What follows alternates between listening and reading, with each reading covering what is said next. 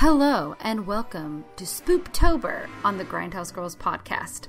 This month we'll be focusing on some Halloween films to Hallowstream this spooky season. But of course, we'll be discussing all things spoopy, scary, and strange. As usual, we'd like to warn our listeners that some things that we discuss, due to their graphic nature, may be disturbing, and listener discretion is advised. But for those of you who would like to be spooked out, keep listening and on to the podcast. Hi, I'm Katie. And hey there, I'm Brittany. And of course, this is Grindhouse Girls Podcast. And this is our Spooptober episode 3 on Behind the Mask, The Rise of Leslie Vernon. So, I'm really excited about this movie because I kind of discovered it by accident in college. One of my sorority sisters just turned it on one day in the dorms, and it's honestly this movie introduced me to several things, including the song Psycho Killer. And I love it. I think it's a little hidden gem of a horror movie. How did you feel about it, Britt? Because I think this was your first time watching it. I really, really liked it. Yay!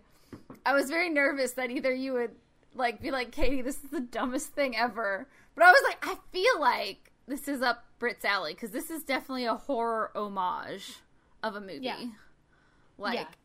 I don't think... it's really funny. It is, funny, and I think a lot of that owes to the actor who plays Leslie Vernon, Nathan Basil. He's very Jim Carrey to me in some ways. Yes. He reminds me of Jim Carrey, and is it Hunter Parrish who plays Sean in Boy Meets World? He reminds me of those two people smashed together. Yeah. He has really great comedic timing. He's not over the top physical comedy. I would say there's some physical comedy in this movie, but it's just the delivery.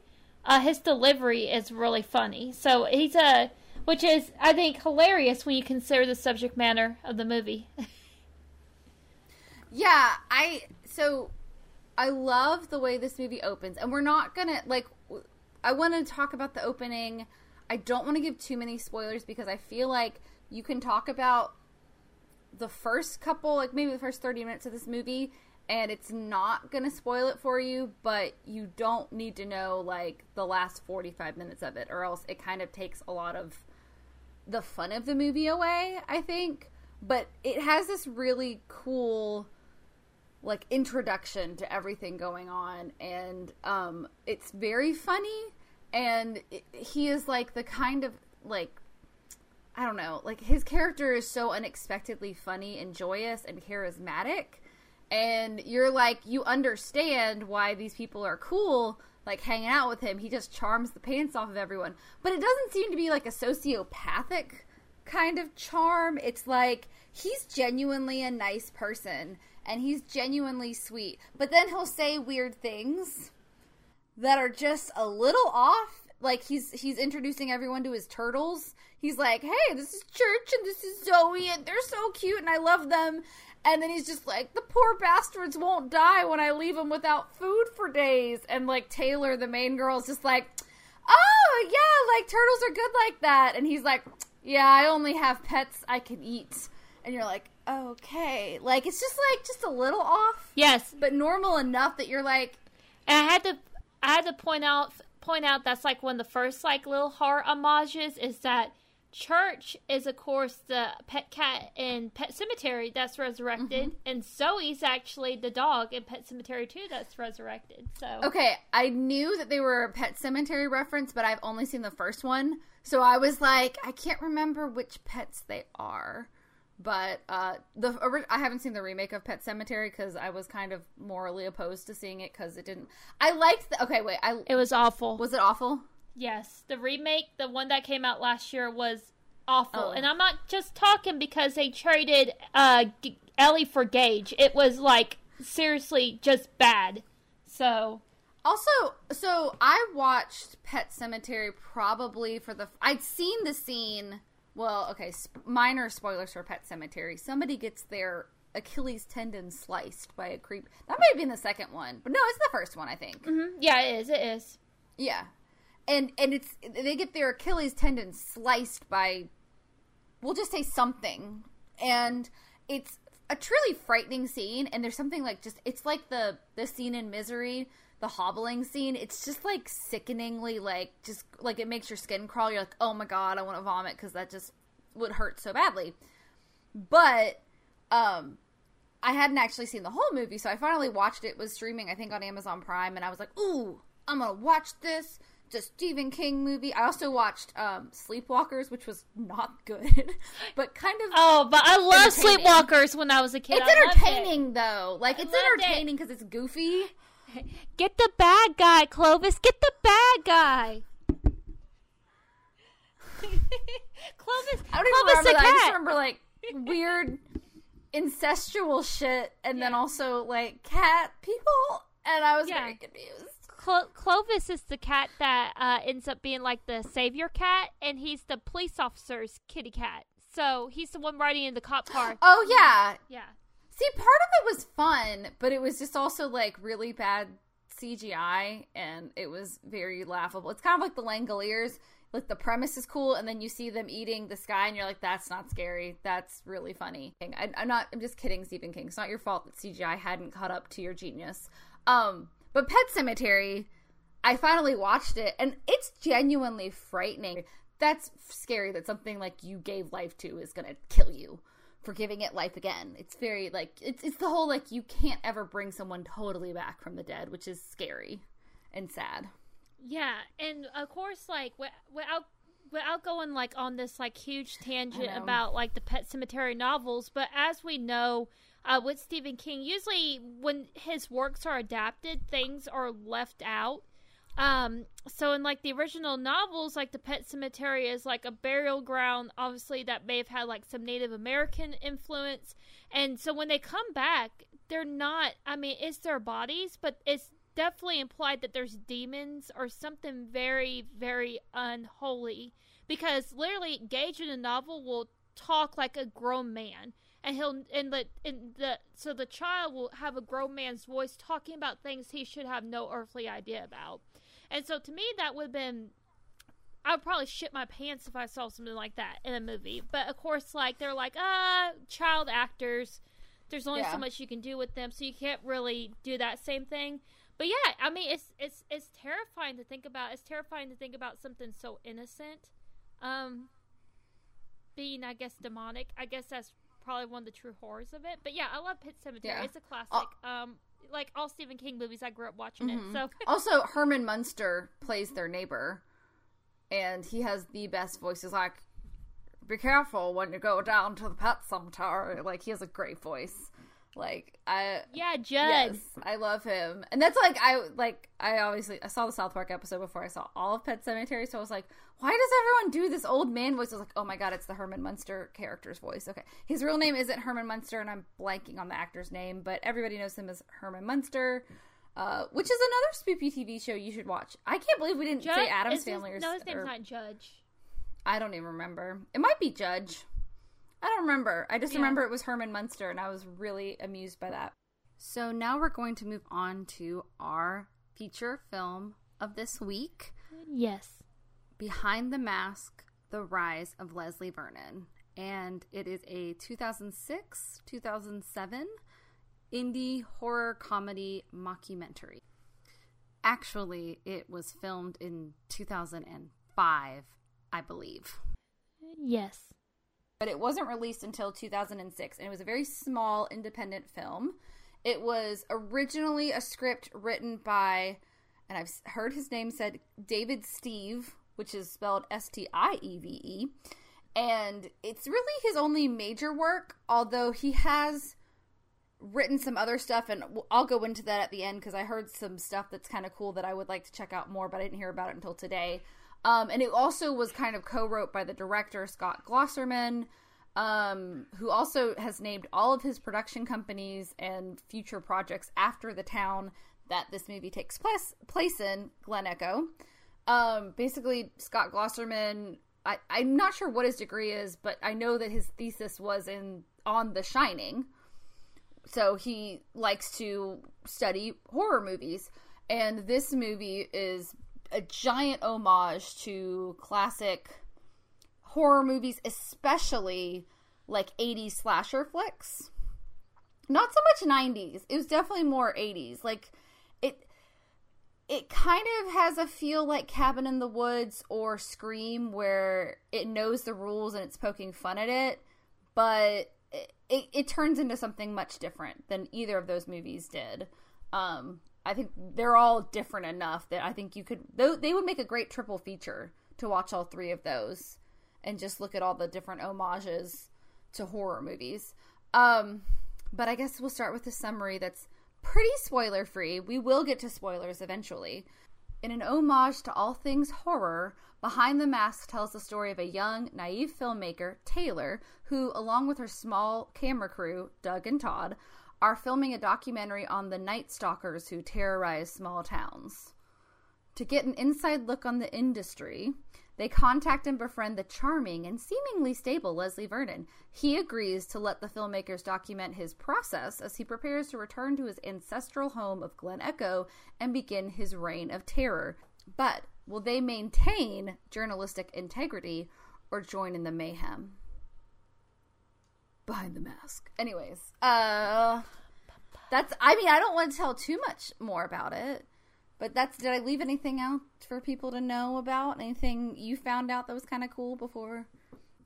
Anything non-spoilery we want to talk about? Yeah, I think it happens within the first, couple minutes of the movie. You find out, and we may have touched upon this in the last podcast, too. So, in this world, serial slashers are real. So Jason, Freddy, Michael Myers, they're all real. And, they're almost treated like, it's not that they're celebrities, essentially, but, to people like Leslie Vernon, they are celebrities. They're these, masters of the art. So, to real people, it's kind of, problematic. There's these slashers, and it devastates these small towns, which I thought was the coolest thing, in the opening scene. It's really, it affects the towns that it happens in. Yeah, I really do want to talk about the opening scene, because so basically, you get, a teaser opening scene, so there are two versions of the film. There's the original release, and then there's a slightly longer version. And I think the original release starts with Taylor's monologue and introduction, but there's a little pre-scene right before that. Now, every version I've watched has had the pre-scene. Did yours have that? Oh, with Kelly? With Kelly. Yeah. Okay.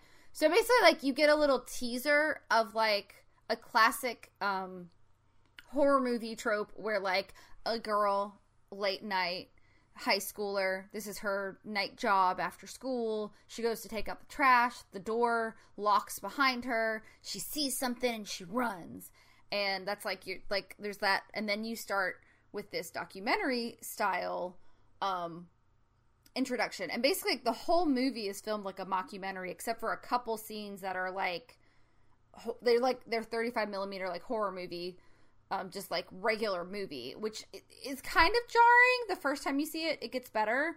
I think with more watches, when you understand what's going on, you're like, oh, I get it. But so basically it starts out, and Taylor, who's a tiny little blonde girl, she's giving this beautiful monologue about how the town of Haddonfield was terrorized by Michael Myers, and how on Elm Street Freddy Krueger terrorizes people in their sleep, and Camp Crystal Lake has never been the same, and you're like, okay, this is real, which I like that they said it, so it's what would happen if these things were real, and how would people handle that, and surely somebody would, honor those terrible people, but I really like that they go into all of this, and they really set the scene up really well. Also, there's a cameo by Kane Hodder. Thank you. I was like, what is his last name? Kane Hodder, who played Jason Voorhees, but he's actually on Elm Street. They did film at the actual Crystal Lake, and they filmed the actual Elm Street from Nightmare on Elm Street. They did, although the actors weren't there. But they did film scenes from that. And Kane Hodder is like walking to the Elm Street house. And he played Jason Voorhees in several Friday the 13th Yeah, movies. He's my brother's favorite Jason. Also, non-spoiler, he does have a cameo at the very end of the film. And I think you also know which scene I'm talking about. In credits. Oh, no, I was going to say, I was like, I don't want to say it. But also, yeah, this movie has a really cool end credit scene. But we won't talk about that until we get into spoilers. But it just kind of sets you up, and I love that it's a mockumentary, because I don't know about you, Britt, but some of my favorite, even non-scary movies are mockumentaries. Like, I love The Office, which I know isn't a movie, but I love The Office. I love Parks and Rec. I also really love all, like, the Best in Show movies, any Christopher Guest movie. Well, there's been a couple not so great Christopher Guest movies, but I generally like them. Drop Dead Gorgeous, which I just found out one of my coworkers has never seen Drop Dead Gorgeous, and I was like, where have you been living? That's such a good movie. Also kind of creepy, because there's some real dark shit in Drop Dead Gorgeous. Anyways, it's a great opening. It really sets the stage, and you're like, okay, what the hell's going on? And then you meet this guy, and they're like, so, yeah, we're going to follow around one of these people and see what his process is to prepare. And is it just me, Britt, or the first, like, inkling of an homage, I think, comes in the form of Taylor and Doug and Todd, her camera crew, because I was getting very Blair Witch Project vibes from it, which had only been around for, what was Blair Witch, 1999 or 2000? I think it was 98 or 99. 98, 99 for sure. Yeah, so it had only been, it was huge. If you weren't around when Blair Witch Project came out, like, it was huge. And I remember my parents renting it, and I wanted to watch it so badly, and they said, no, you are going to get scared. But I listened through the vent in my bedroom, because my bedroom was right above the living room. I listened to the whole movie through a vent, because I was so, like, I want to see this movie. But I was 10, so I probably would have gotten really scared. But it has, like, the same kind of setup as Blair Witch, where there's, like, a girl and two guys who are camera crew, and they're kind of going into the unknown, and they're doing something kind of risky, and they're meeting this quote-unquote, like, psychopath at his house, and he's gonna, start a reign of terror, and it's just like, what the hell's going on? But right away you meet Leslie, and he's just charming and funny, and they all become, like, buddies, which is so interesting. Yeah, and he's even, like, boyishly good looking. So it's like he's cute. Like, so, and it's like you look at him and you're not intimidated or scared by him at all. No, he's so, like, sweet and almost kind. In fact, like, of course, we're going to go a little into the characters. I think Britt already said he's played by Nathan Basil. But everyone calls him Beazle because apparently on set, because they misspelled his name on the call sheet, which I was like, that's hilarious. He's actually a Juilliard graduate, and about 7 months ago, he did an interview about this movie that was on YouTube, and he's like, he's been doing a lot of, like, television production. He kind of stepped away from acting, but he's trying to get back into it. So please give him a job, because his performance is amazing in this movie. But basically I wrote down, like, he's a killer in the making, preparing for his murderous return in his sleepy hometown. Unlike the silent stalkers of most horror films, Leslie is charming and well-spoken, even kind. He's kind. Like, he's nice to everybody. He's, like, that friend that everybody likes, like, that cool guy. And then, like, Taylor, who's played by Angela Goethals, she's very innocent. She's got kind of that short strawberry blonde hair. Like, she doesn't dress, like, super girly or anything. She's just always in sweaters. Also, they filmed this whole movie in and around Portland. So it's very, like, fall and crisp, and the setting is just, like, autumnal and, like, cold and spooky, and, like, there's a bunch of mist because it's always raining in Portland.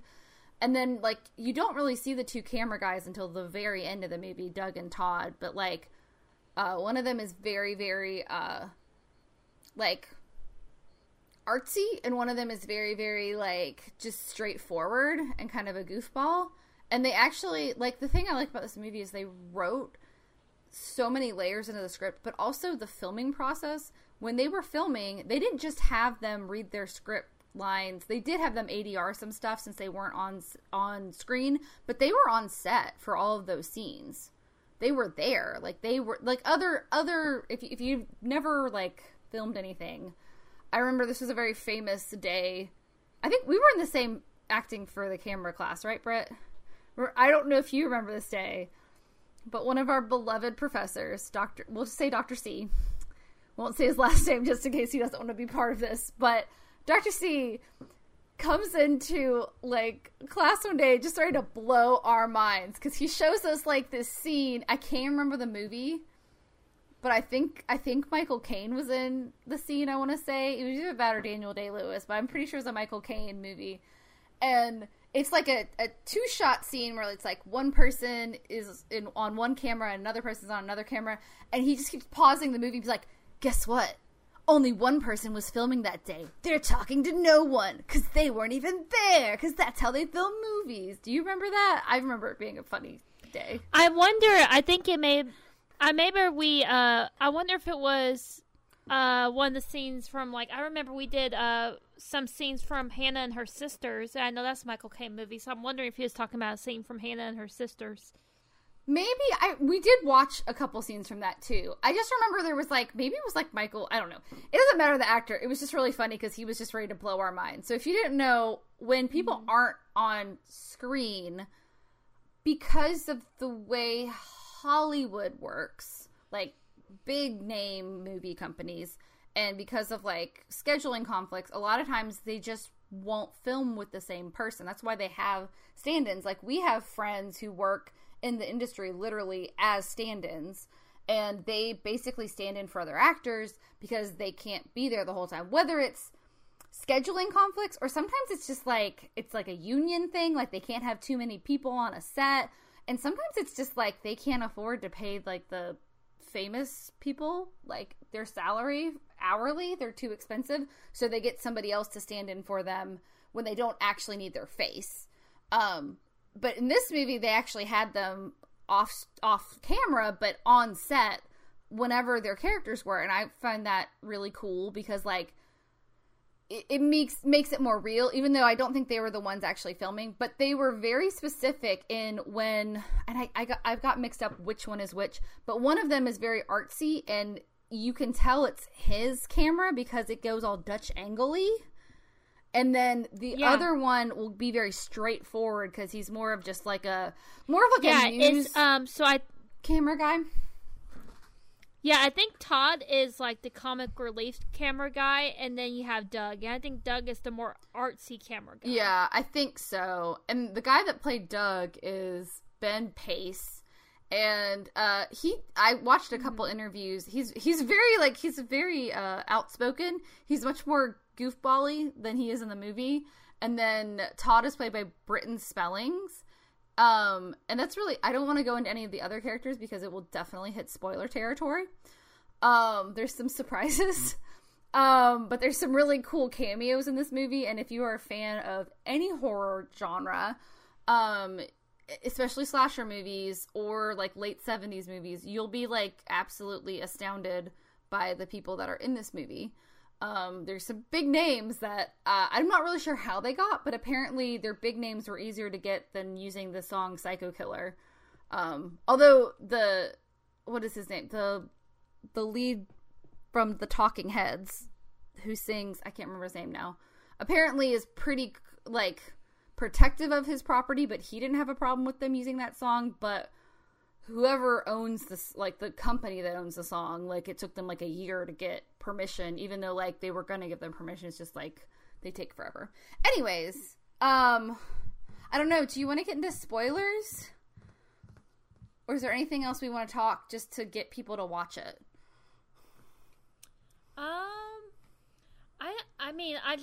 It's funny. It's not a very long watch. I want to say it's about an hour and 40 minutes, so it's not like a movie that's going to take your entire night away. I think it would be like a fun movie. You can watch it by yourself or with a group of people, and either way, it's pretty fun.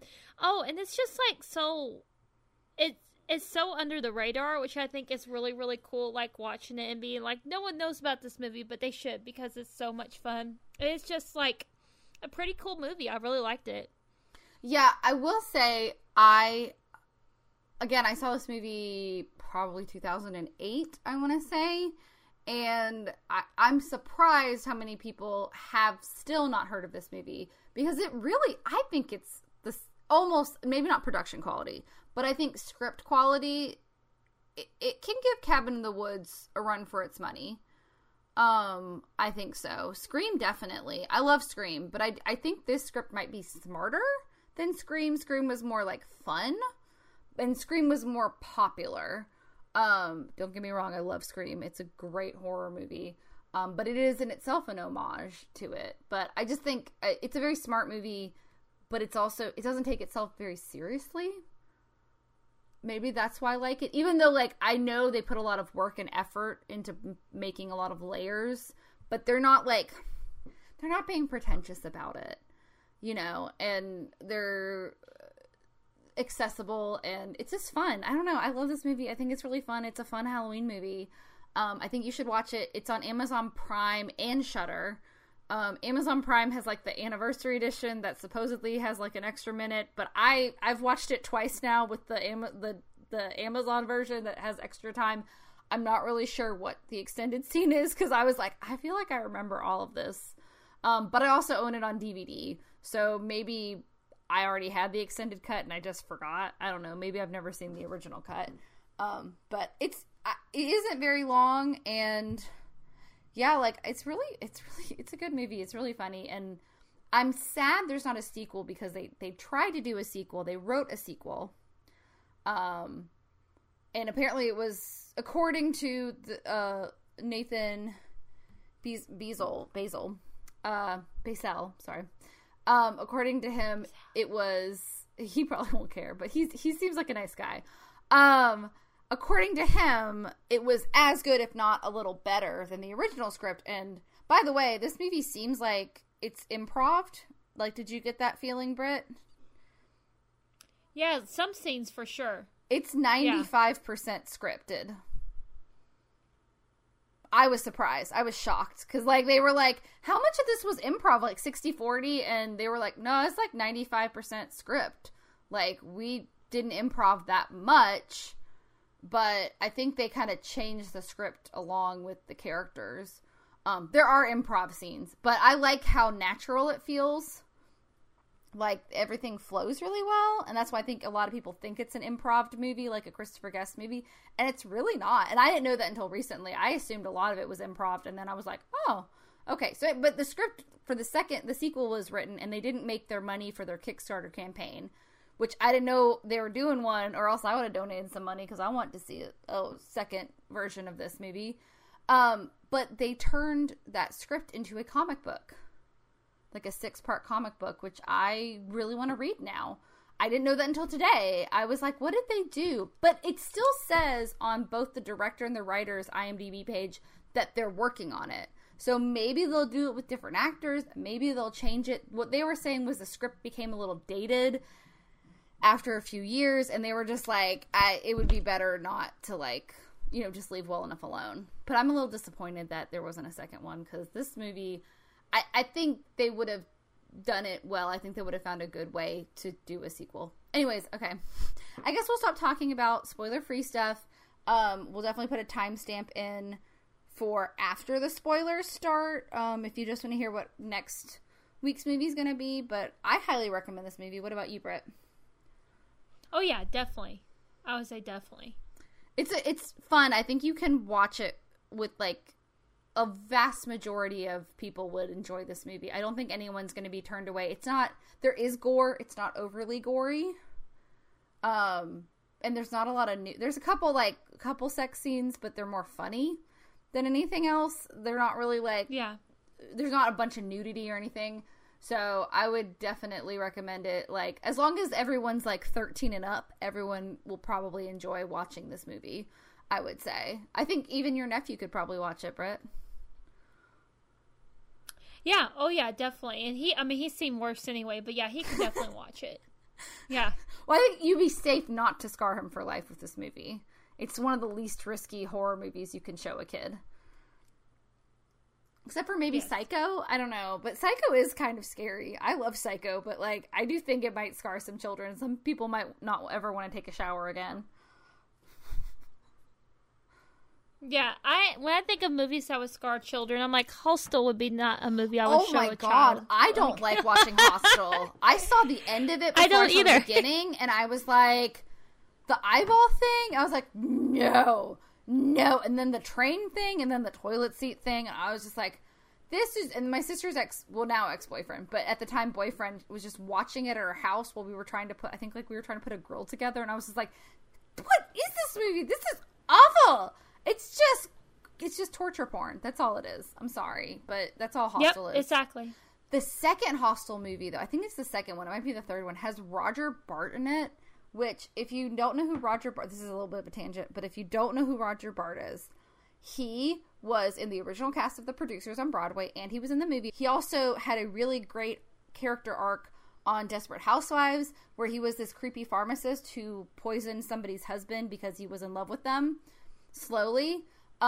He's great. He's done a lot of really funny, broad comedy, but for some reason he's like the guy on the cover of Hostel 2, and I haven't seen all of Hostel 2 because I wasn't interested. I was like, why is Roger Bart in this movie? Because he's such a broad comedic actor, and I love him. He's also a really, really good singer. Oh, and he played Snoopy in the revival of Your Good Man, Charlie Brown with Kristen Chenoweth and Anthony Rapp. Aww. So he's a great singer, and he's a really great Broadway talent, but I found it funny that he has made it onto television, but the only movie I've really seen him in, like, on the cover, on the poster for, was, like, Hostel 2, and I was like, why are you in that? And I looked it up, I was like, is this actually Roger Bart? It's Roger Bart. What the hell? But, you know, it's fun. I don't know, I haven't seen that movie, but, tangent, there's a Broadway actor just in Hostel 2 for some reason. It's fine. Anyways, I think it's time to get into spoilers. Woo! I guess we should give a disclaimer. So I'm in the middle of moving, and I'm staying at my parents' house for a week, and we're having internet connectivity, so we're trying to film on our own end, like record our audio. So if one of us peters out or it sounds weird, we apologize, but we're too excited about this movie to not film. So yeah, and that's why I keep being quiet, because like I'm still having the issues that, like, you'll be quiet, and then all your dialogue comes in at once. So I'm like, okay, there it is. Like, I'll see you talking, and then the audio catches up afterwards. So I'm just like, don't want to cut you off. So I know, me too. And I'm just like, yay! And then I'm like, oh shit, gotta wait. Oh no. But hopefully this works out and it'll be okay. We'll see. If not, it'll be fine. We'll figure it out. It's gonna be fine. Maybe it'll be easier to edit with us taking long pauses, you know? I don't know. It might be better. It might be worse. I don't know. But anyways, on to spoilers. What do we want to talk about first? You want to go through the plot, or you want to... Yeah.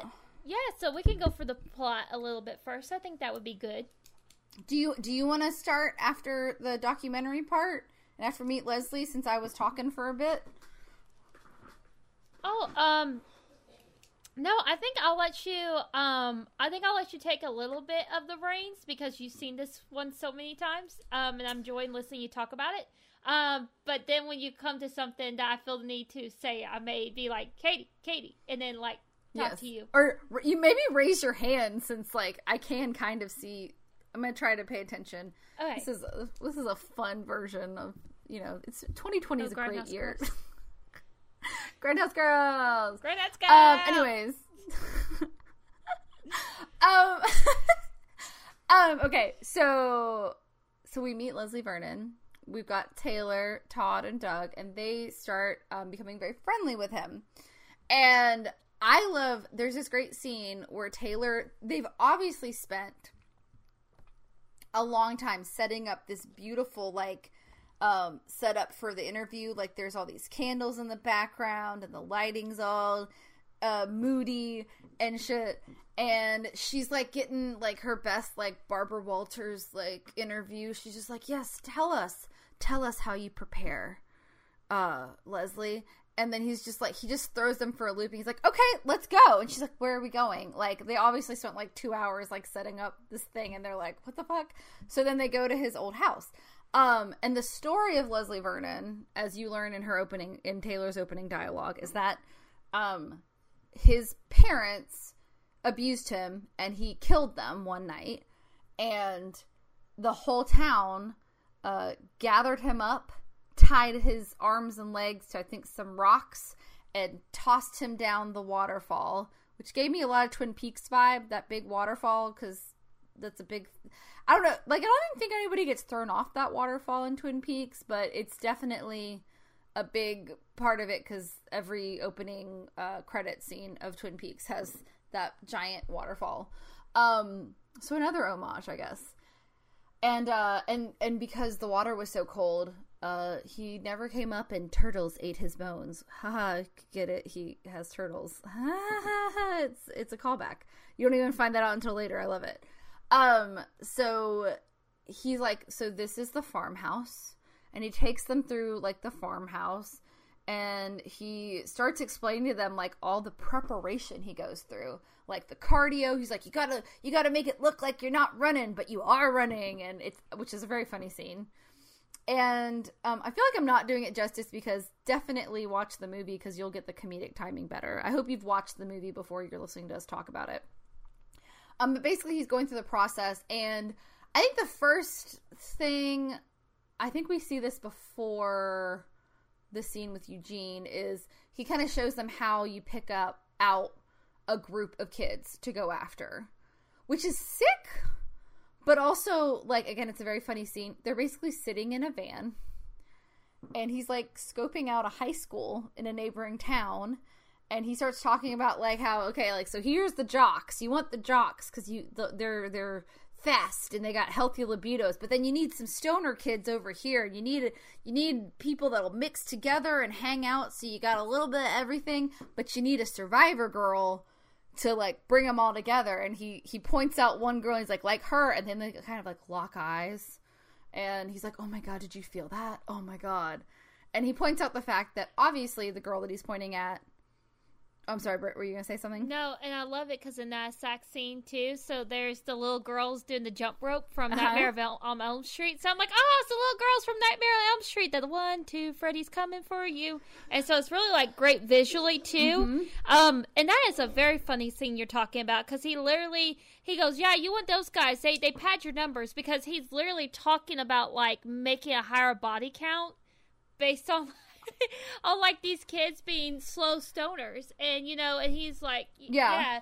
And so it's very funny, and that's like, I think part of the dark charm of this movie is that, like, he's literally talking about killing teenagers, but it's just the way he says it. It's just it's totally made palatable and entertaining by the writing and the performance together. And I love the little girls because they're also in their, like, little first communion outfits, which, by the way, I think I said this in our last episode. One of the reasons why I've had a hard time, like, sitting down and watching Nightmare on Elm Street is because one of my friends, when I was really little, her older sister told us about the Freddy song, and it really freaked me out as a little kid. So, like, those little girls, I was like, oh, no, it's the Freddy girls. There's a lot of little homages. And it's just very funny. And, like, apparently, because it was an independent movie, and because the people of Portland were so willing to help out, apparently Portland just welcomed their crew with open arms. And they had a skeleton crew. All the mockumentary stuff, pretty much, they had, like, a skeleton crew, because they waited until the big actors, and they waited for, like, the big movie scenes to actually use their full crew, because, again, it was an independent movie. They were trying to save money. But they filmed that whole thing in, like, 3 takes. Wow. That whole thing. And it's very complicated, because you have the main people sitting in a van, but then you have to have everyone come in and go out at the same time, and the camera has to move. It's very choreographed, but they got it together and did it in, like, apparently they had, like, an hour of daylight. So they just were like, we got 3 takes, let's do it. And it is great. But he sees the one girl who he says, that would be my survivor girl. And he points out the fact that, like, oh, she's a virgin. Obviously. And Taylor's just like, what do you mean, obviously? Which I love, because it's definitely foreshadowing some stuff later on in the movie. But, that's the classic horror movie trope, is that And they do a lot of this with, like, you know, if you're a virgin, you can survive. You're not going to die. Like, they make fun of that on Boy Meets World, and There Was Sean episode, which is probably my favorite Halloween episode of any television series that's a horror movie. It's really good. And, like, that comes back a lot in this movie. But he's like, well, obviously, just look at her. I can sense these things. Like, who's like, I can't remember what he has a lot of references to, like, things. He's like can't remember what the reference was. But anyways, so then they're like, oh, is she your target? And he's like, no.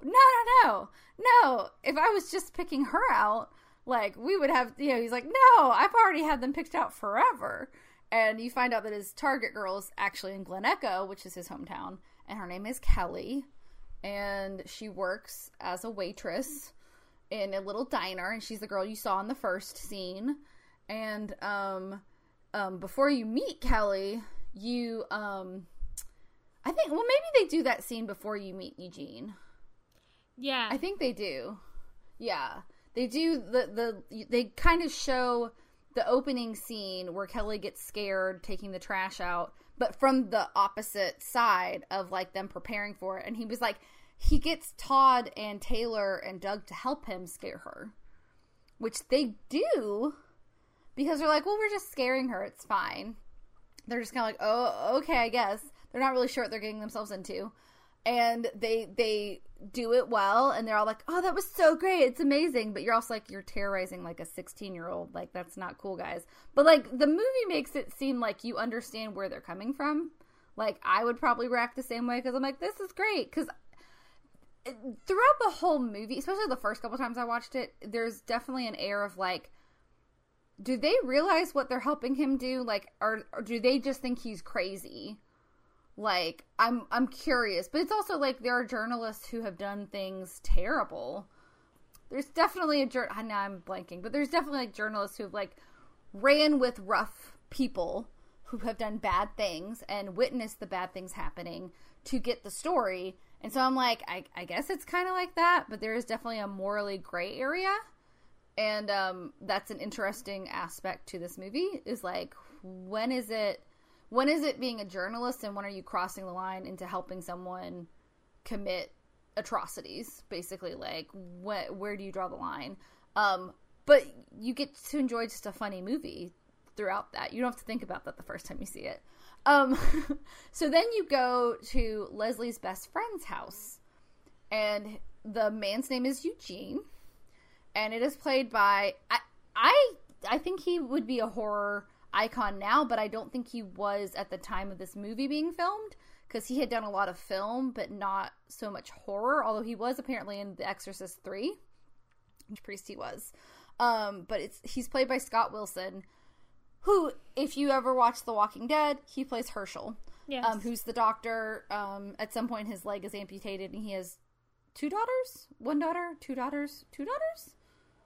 Yeah, no, 2 daughters. So yeah, you meet Herschel in the 2nd season. He's a veterinarian. Because he's a veterinarian, he can do a lot of doctor work. But yeah, he's the father of Maggie and Beth. So.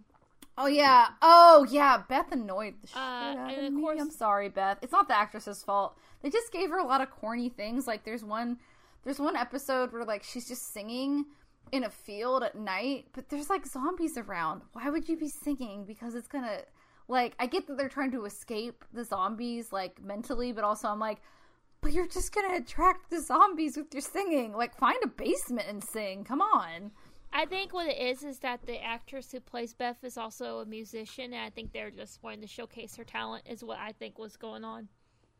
Oh, definitely. Yeah. But, you know, when I'm watching the TV show, I'm like, this doesn't make any sense, Walking Dead. And, I mean, but that's not even, that was a season that was still pretty good. That was the season where they went to the jail, and that was fine. Yeah. That was okay. It was fine season. It was all good. There was drama. I enjoyed that season. And then, like, the next season was pretty okay. And then the season after that, I just kind of stopped watching. But anyways, he's a fantastic actor. Scott Wilson. Unfortunately, he has passed away. But he looks older in this movie. He kind of looked exactly the same as he does in The Walking Dead, because he's one of those people that, it's like Leslie Nielsen, he reached a certain age and then he just like stopped aging. Like he was like, I got white hair, and am I 50 or 75? Nobody knows. Which is why when Leslie Nielsen died, I was like, wait, I don't even know what age he is. I can't say so young, I can't say so old. But he has a wife who's played by Bridget Newton, who the actress, she's done a lot of television.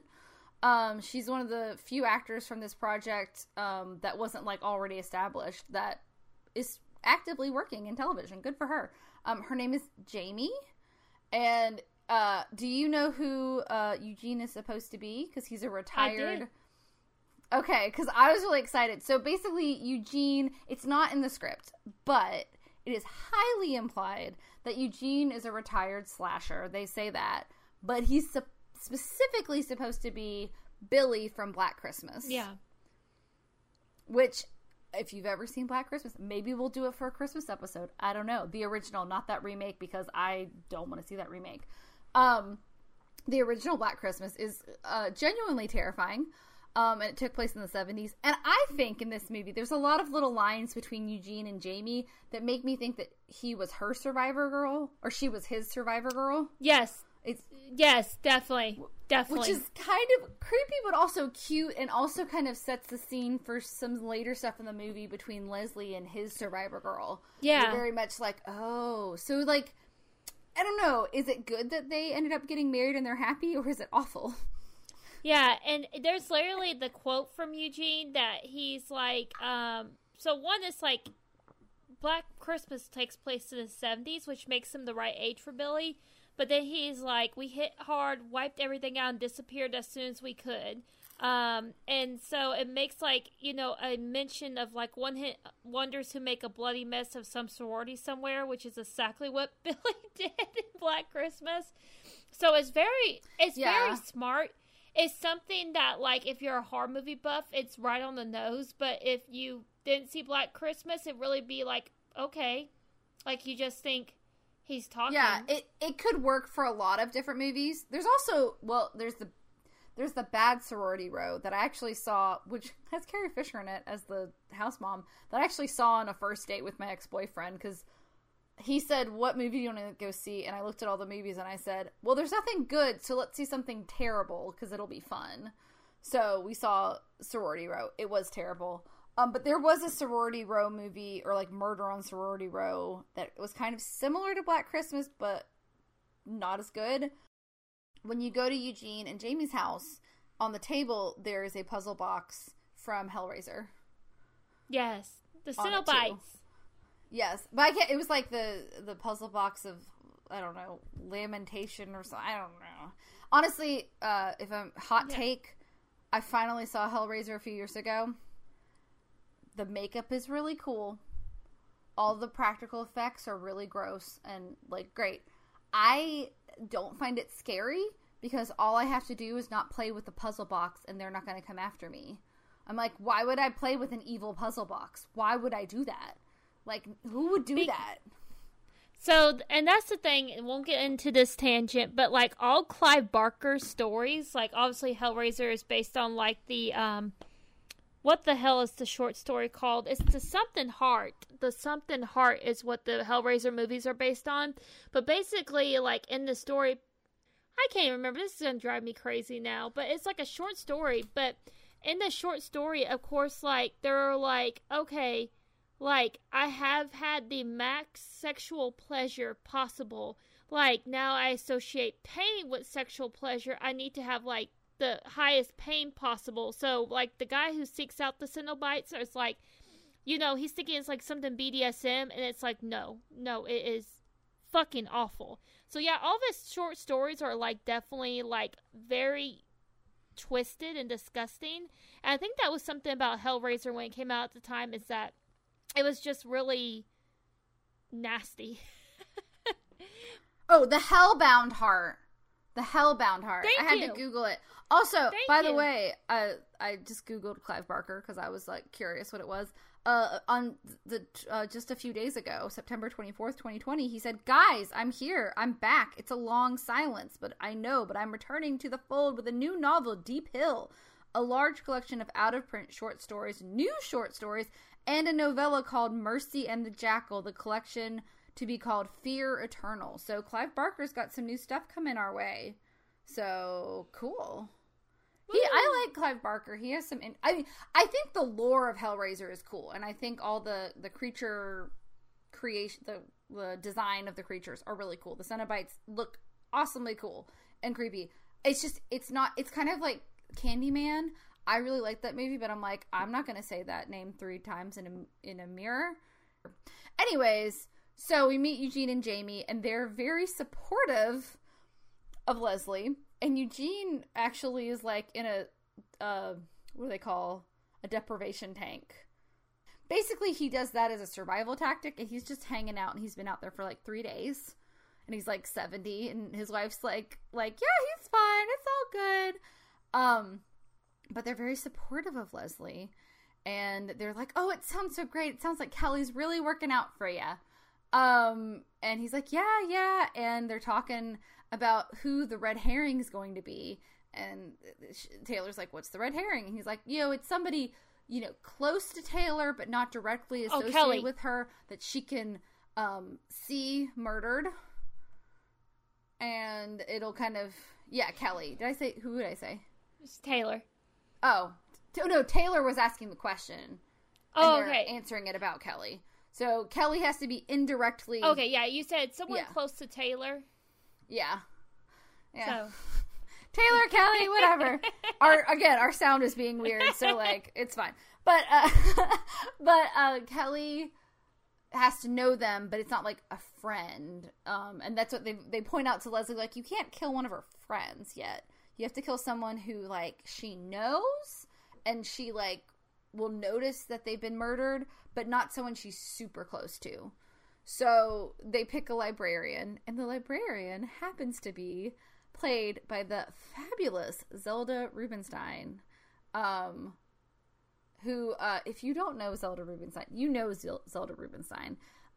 She played the Poltergeist, psychic, the psychic in Poltergeist. I think all of the movies. I think she comes back a couple times. She also played Madame Serena in Teen Witch, which is one of my favorite, like, stupid Halloween movies. I love Teen Witch. It's also kind of a musical, which I always forget Teen Witch is kind of a musical until people start rapping, like super white children in the 80s start rapping, and you're just like, why? But it's pretty good. Top That is one of my all-time favorite stupid scenes of movies. I mean, it's great.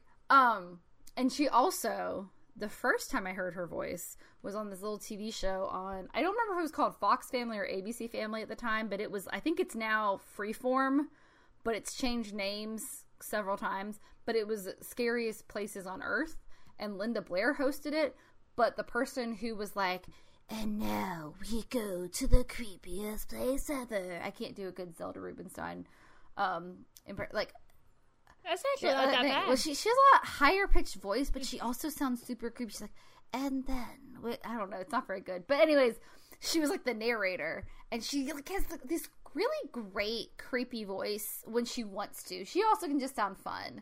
But basically, she's going to be the red herring. And again, Leslie gets them to participate. And this is probably one of my favorite scenes, is the library scene. Maybe because my favorite line in the entire movie is spoken in this, and I quoted, like, a bunch of people that I watched it with the first time, we quoted this all the time, which is the classic Paradise Lost, found it, which was improv. It's one of the few lines that was improv, but it's one of the best ones. And because they're in a library, and it's like a magic trick. That's the other thing, is I like that they bring into the fact that one of the reasons why slashers can do things that seem like magic is because, like, a lot of them know sleight of hand, and he's like studying Houdini and stuff. Like, he takes them to their house and he's reading all these like Houdini books and like Grey's Anatomy and like cool stuff. Like I was like, that's an interesting job if you didn't have to murder people, like basically.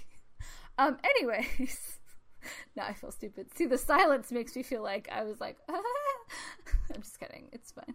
No, it's not that. I'm just listening. No, and again, our sound was off. So, anyways, so he basically kills the librarian after she does this beautiful reading of the story of Leslie Vernon. And I think the best part is like, not only like, there is a story in the newspaper about Leslie Vernon and the story about his parents. And, he plants another fake news article, hashtag fake news, in the library and in the microfiche. And, he plants it to make it look like, Kelly's fictional great uncle, yes, raped his fictional mother. Mm-hmm. And so Kelly's like freaking out, and Zelda Rubinstein's character's like, don't worry, it's just a story. And then like he comes out of nowhere and just like kills her. And then probably the best cameo in the movie is by Robert Englund, who played Freddy Krueger in all of the older Nightmare on Elm Street movies, and is just like a delightful man. From what I've heard, apparently he's just real sweet. But he is very into the lore of Nightmare on Elm Street, and he is very famous for doing cameos. Like, he's very willing to work. And he kind of seems to, like, enjoy his character. And honestly, Freddy Krueger is one of the few serial killer slashers that, like, has a personality. Like, Michael Myers doesn't really have a personality. Jason Voorhees doesn't really have a personality. Freddy Krueger has a personality. Like, he makes jokes, and he's lewd, and he's also a child murderer, but he has a personality, which makes him a lot more interesting, and that's, I think, why Robert Englund is so recognizable, but they dress him up exactly like Dr. Loomis from Halloween. And also, yes, his name is Doc Halloran, which is like Doc, which is Danny Torrance's nickname on The Shining, and then Halloran is Dick Halloran's last name, and I was like, I see what you did there, Doc Halloran. I love it. And he is Leslie's Ahab. He tries to stop him, and he actually shoots him. And Taylor, that's a great line where Taylor's like, "We got an Ahab. What's an Ahab?" Because she has no idea. And an Ahab is like a person who will fight for good. He's basically Dr. Loomis. He is there to catch Leslie. Leslie is his white whale, and he's going to shut him down. And apparently it's a good thing. And because, we see Ahabs in pretty much every, maybe not Nightmare on Elm Street. I don't think there's one in Nightmare on Elm Street or Friday the 13th, but there definitely is Dr. Loomis in Halloween, who is probably one of the best parts of Halloween. Yeah, I was about to say, he's even dressed just like Dr. Loomis from Halloween, and he gives like a stellar, just like impersonation of Dr. Loomis from Halloween too. They also like have his like beard perfectly cut like Dr. Loomis's. His hair's done. It's great.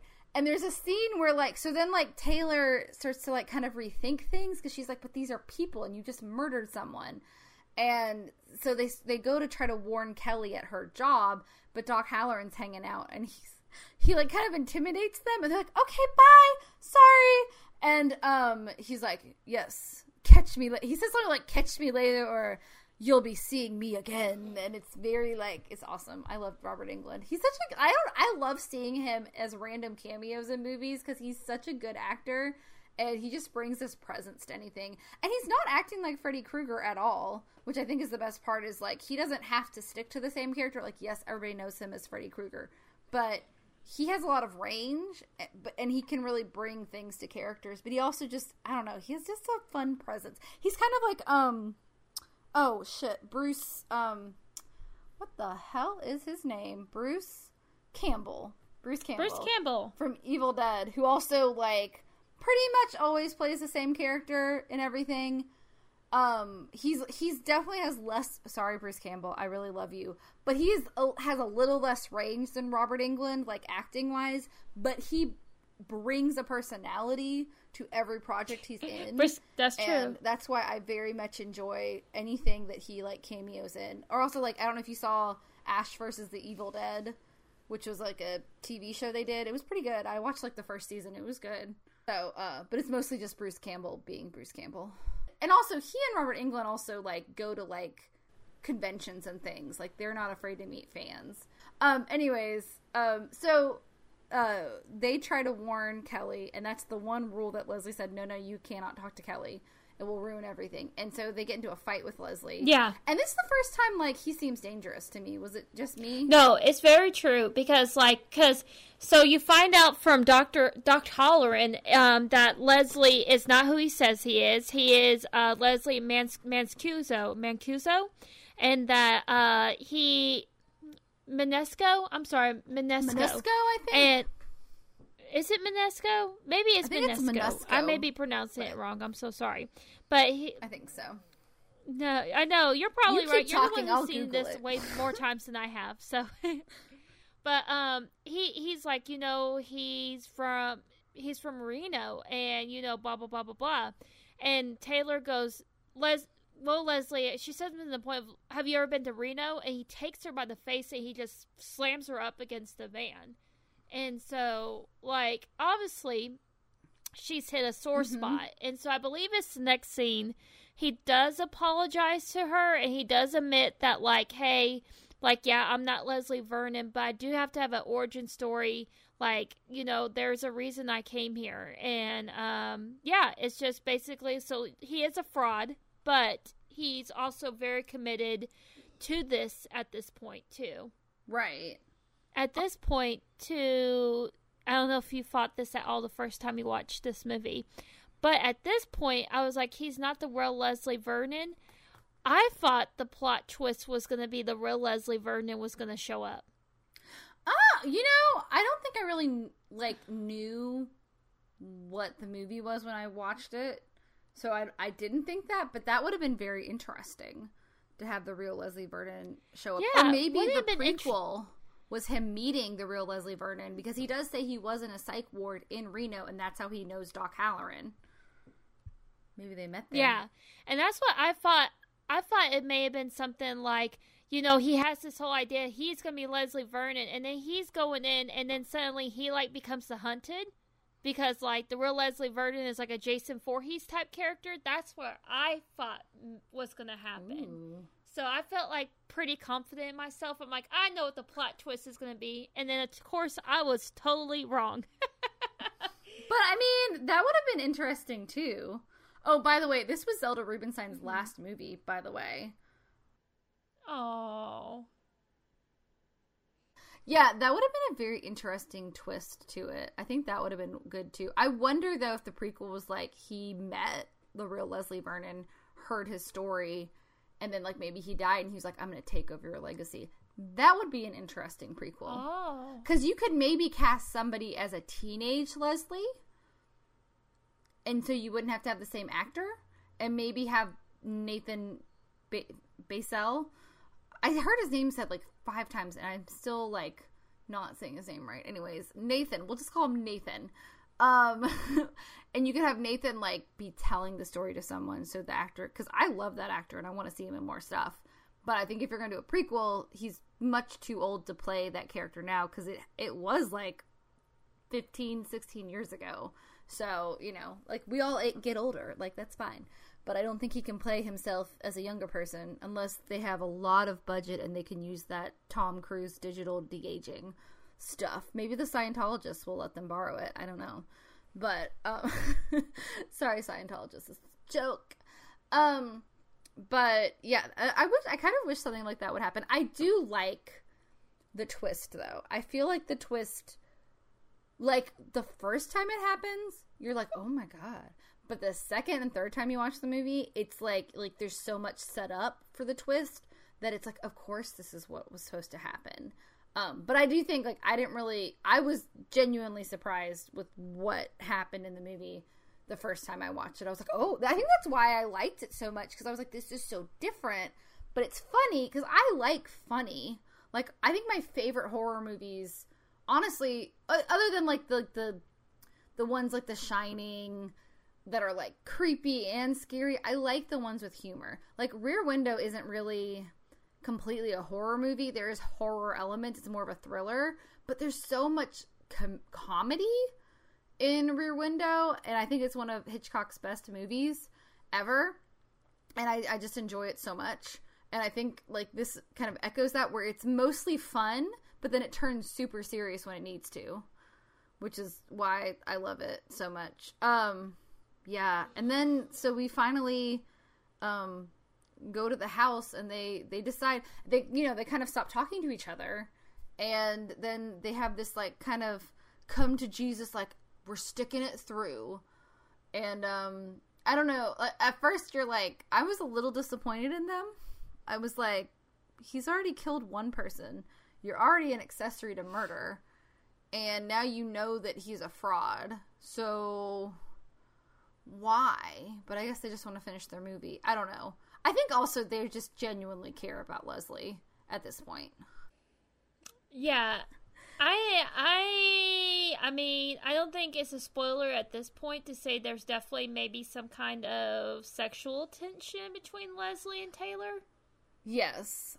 And that's, I think the Jamie Eugene relationship sets that up very well, because then like the next time you see Eugene and Jamie, they're saying kind of goodbye and good luck to Leslie, and they kind of joke about how like he caught up to Jamie finally, but she was fast, like, because she was his survivor girl, and he finally caught her, but in a romantic way, not in a murdery way.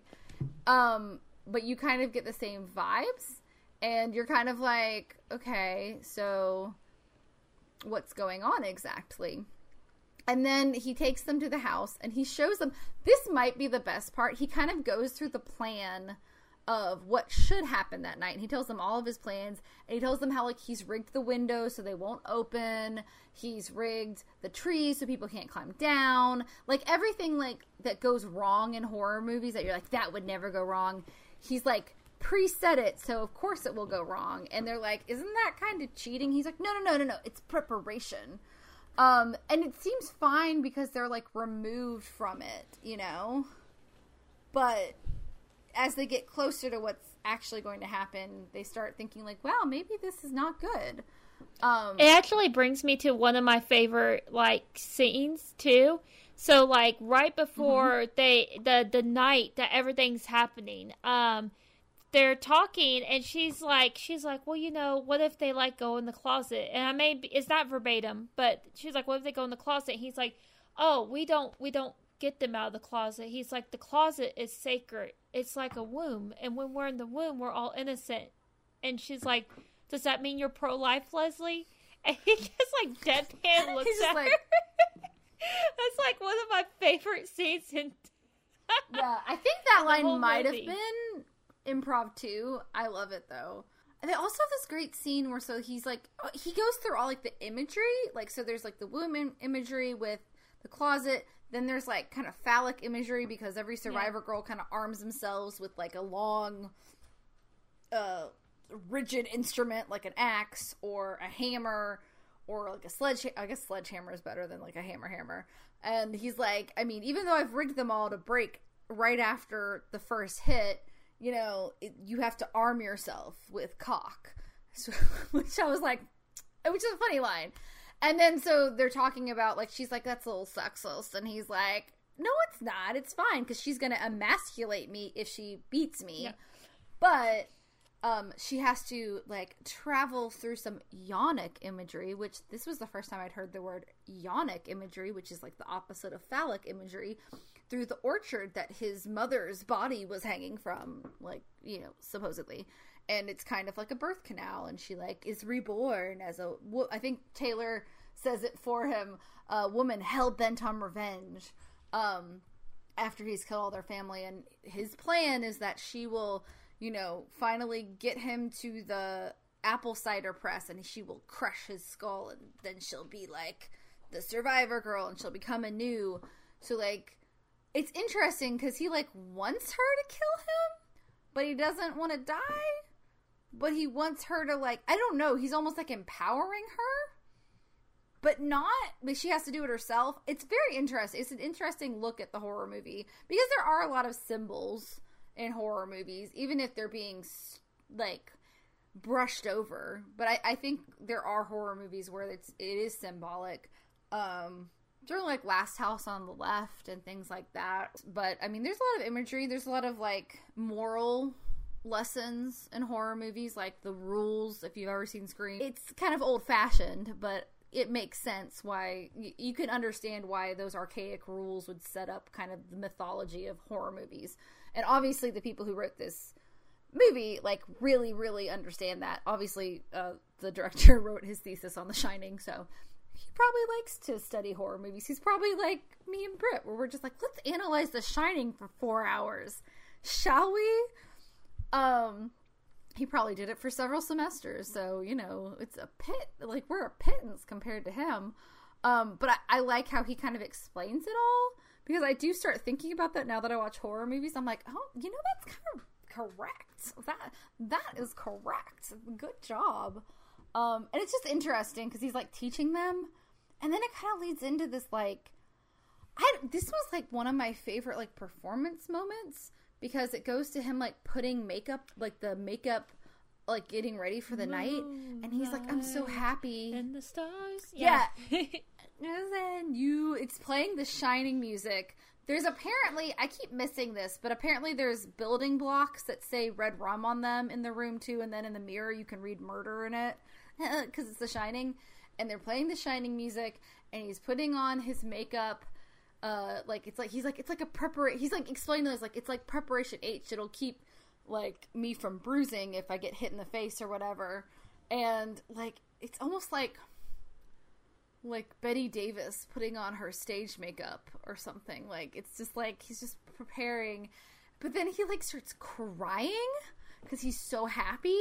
And this is why I was like, huh? But he's like it's really believable. I was like, oh my God, this is like, oh, wow. And like Taylor's just like holding him, and he's so like attached to them. And then like they're there when he kills the first two victims, which are kids like getting it on in the upstairs bedroom. And that's when they start like thinking like, oh shit, we can't stand by and let this happen. And in fact, he tells them, you have that look on your face that says, I can't stand by and let this happen. And right after they say, because he's like, okay, you guys have to go. You have to go. You're making that face. And he says goodbye to them and good luck. And then, like, he puts his mask back on, and you never really see Leslie for the rest of the movie again. He is now, you don't see the Leslie you know. He's now Leslie Vernon. And it now turns into a slasher flick, because they put their cameras away, and now we're just seeing it from the point of view of it being a slasher movie. And I love this part of the movie. Like, I love the mockumentary stuff too, but it just takes a different turn, and there's a bunch of really cool stuff that happens. My throat's getting a little dry, Britt, so feel free if you want to take over for a hot second. Yeah, so this is where I think it can be jarring. I liked it too. Now, I'll be honest, I did like the mockumentary stuff a little bit better, but at this point, it goes from the mockumentary style to the very classic, like, horror slasher genre filmed in third person. So, Taylor and Todd and Doug, they all decide, like, we're gonna warn him, and we're gonna let Kelly know. And so they bust into the house, and I actually did see this twist coming. I called this about, like, I was like, I just knew. I don't know why I knew, but I knew this twist was coming. So they're like, where's Kelly? And they're like, oh, she's upstairs with that guy. And they walk in, and Kelly is thoroughly enjoying herself in the throes of passion riding reverse cowgirl. And they're like, yeah, oh, God, she's not a virgin. Like, oh, God, this isn't her first time. Like, yeah, like so, I mean, she's not a virgin. No. And so it's like, and of course, like, which there's nothing wrong with that. There's nothing shameful about it at all. But it's just funny because, like, in Taylor, Doug, and Todd's eyes, Leslie has built Kelly up to be his survivor girl, and they're like, oh my God, he's gonna go berserk when he finds out she's not a virgin. Yeah, exactly. And once again, we're looking at the classic rules of horror, where the survivor girl or the final girl has to be a virgin. Like, that's the classic trope. So it's like, oh hell, all hell breaks loose, and you based it all around this one character. So it's really funny. So it kind of like turns the head over. Okay, what happens now that this already essential part of the plot is different than what Leslie planned. So, and I love, like, a lot of stuff happens, but then, like, things also are changing. Like, they're like, okay, well, he doesn't know about Kelly yet, so how do we make it go, how do we move the plot along? How do we ruin it? Oh, let's go show them the bodies of the first two kids, and they go up to the bedroom, and the bodies are gone. They're like, yeah. Oh, shit. So they're like, okay, let's go to the cars, and then the bodies are in the cars, and they're like, oh my god! And the stoner kids are like, what's going on, man? Actually, I really like the kids who played the stoner kids. They were pretty funny. And so then, and their car's been messed up too, which I was like, of course he did. Like, oh, of course he did. And then you finally start to realize that Kelly was never the survivor girl. And Taylor was the whole time. And they sprinkle it very easily because she's like the one who's like kind of on the defense when he's like, oh, that girl's obviously a virgin. She's like, how do you know? Like, because she's one, and she's just like, I mean, I would feel that way too if someone was like talking that derogatory towards like a fellow virgin. I'd be like, what the hell? That's so rude. You know, it's like anybody. It's like when people make blonde jokes and you're like, I'm not stupid, and then you sound stupid when you're saying it. It's fine. Anyways. But, like, so, like, and she, like, starts to realize, she's like, oh my god, this was supposed to happen. And it almost adds this great level because he's been teaching her how to survive. He's given her everything, every tool she needs to defeat him. And it's like, this was the plan all along. And it makes me wonder if, like, did Eugene and Jamie know, or did he keep it a secret to himself? Like, I figure they probably knew. Yeah, I feel like they did too, because the way they talked to Taylor.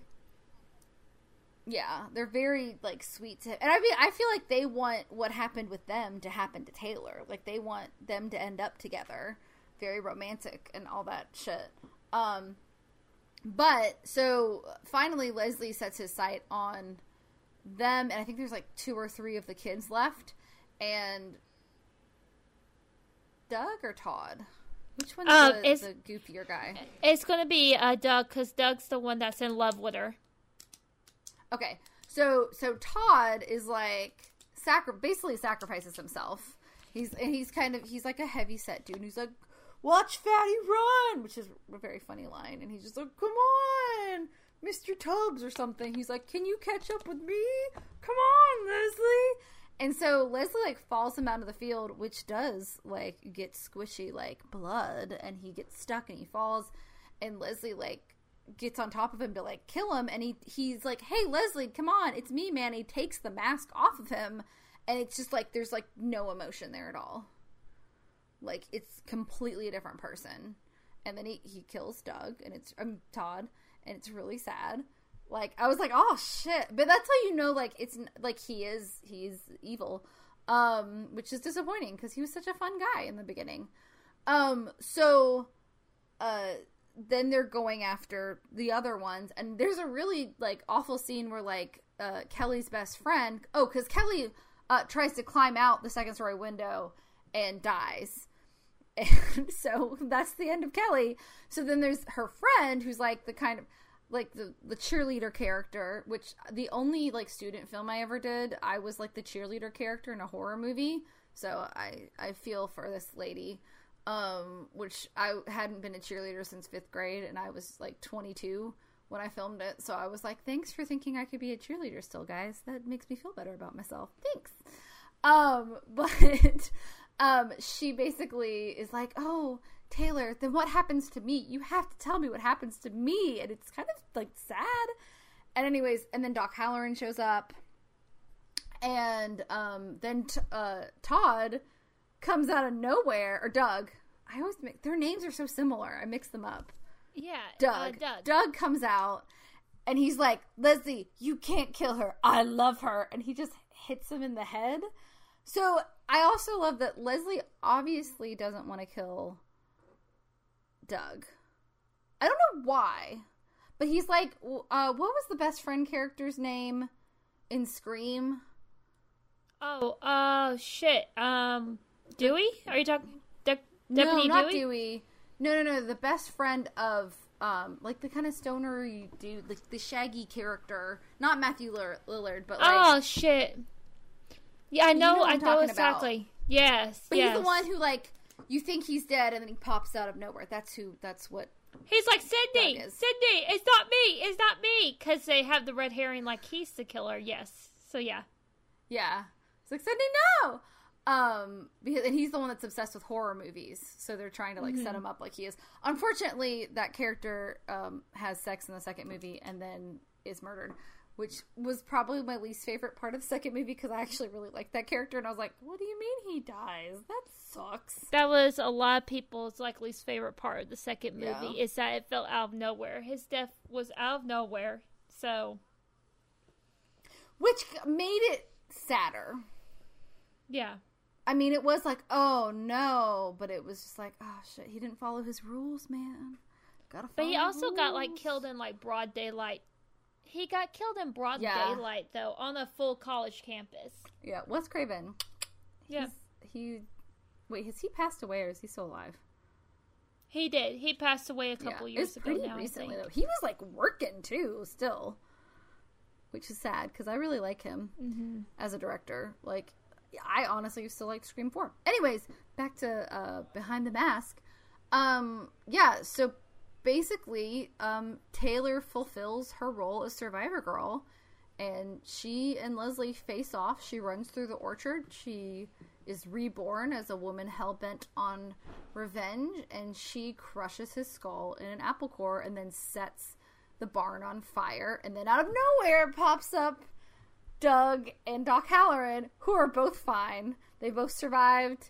They're the only other survivors, and they're like, "Come, let's away."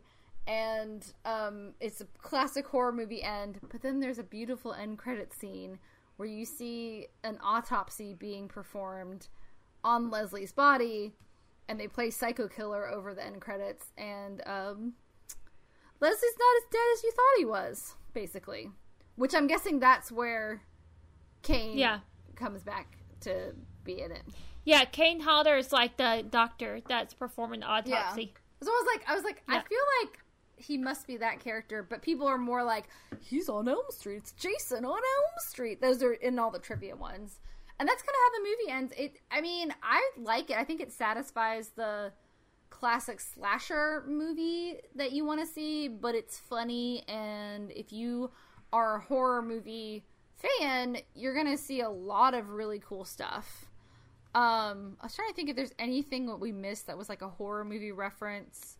Oh, by the way, Taylor is filming in front of the Red Rabbit Pub, which is the matchbook that Dr. Loomis finds in Halloween. And at Eugene's house, they have the same Oldsmobile Delta 88 from all of Sam Raimi's movies, which Sam Raimi directed all the Evil Dead movies. And he's done a lot of movies. Didn't he do, like, Drag Me to Hell and, Amazing Spider-Man trilogy. Not the Amazing Spider-Man, just the best Spider-Man trilogy. Although, I think maybe this Tobey new Maguire one Spider-Man is going to be fine. But, I think I really like Tom Hooper. Wait, no. Is it Tom Hooper? Tom Holland? Tom Holland. You're right. I was like, Oh, what the hell? I'm like, well, I've seen the horror movies, and that I was you're probably like, thinking no, his Toby last name Hooper. isn't Holland. I think I was thinking about the guy that directed Chainsaw Massacre. And I know. It's like, we'll get it right eventually. and then yeah, I think that's all. Yeah, we said all of them definitely that I know of. I'm sure there's more that they layered in there. But I just think this is a great movie, and I think if you haven't watched it, you definitely should.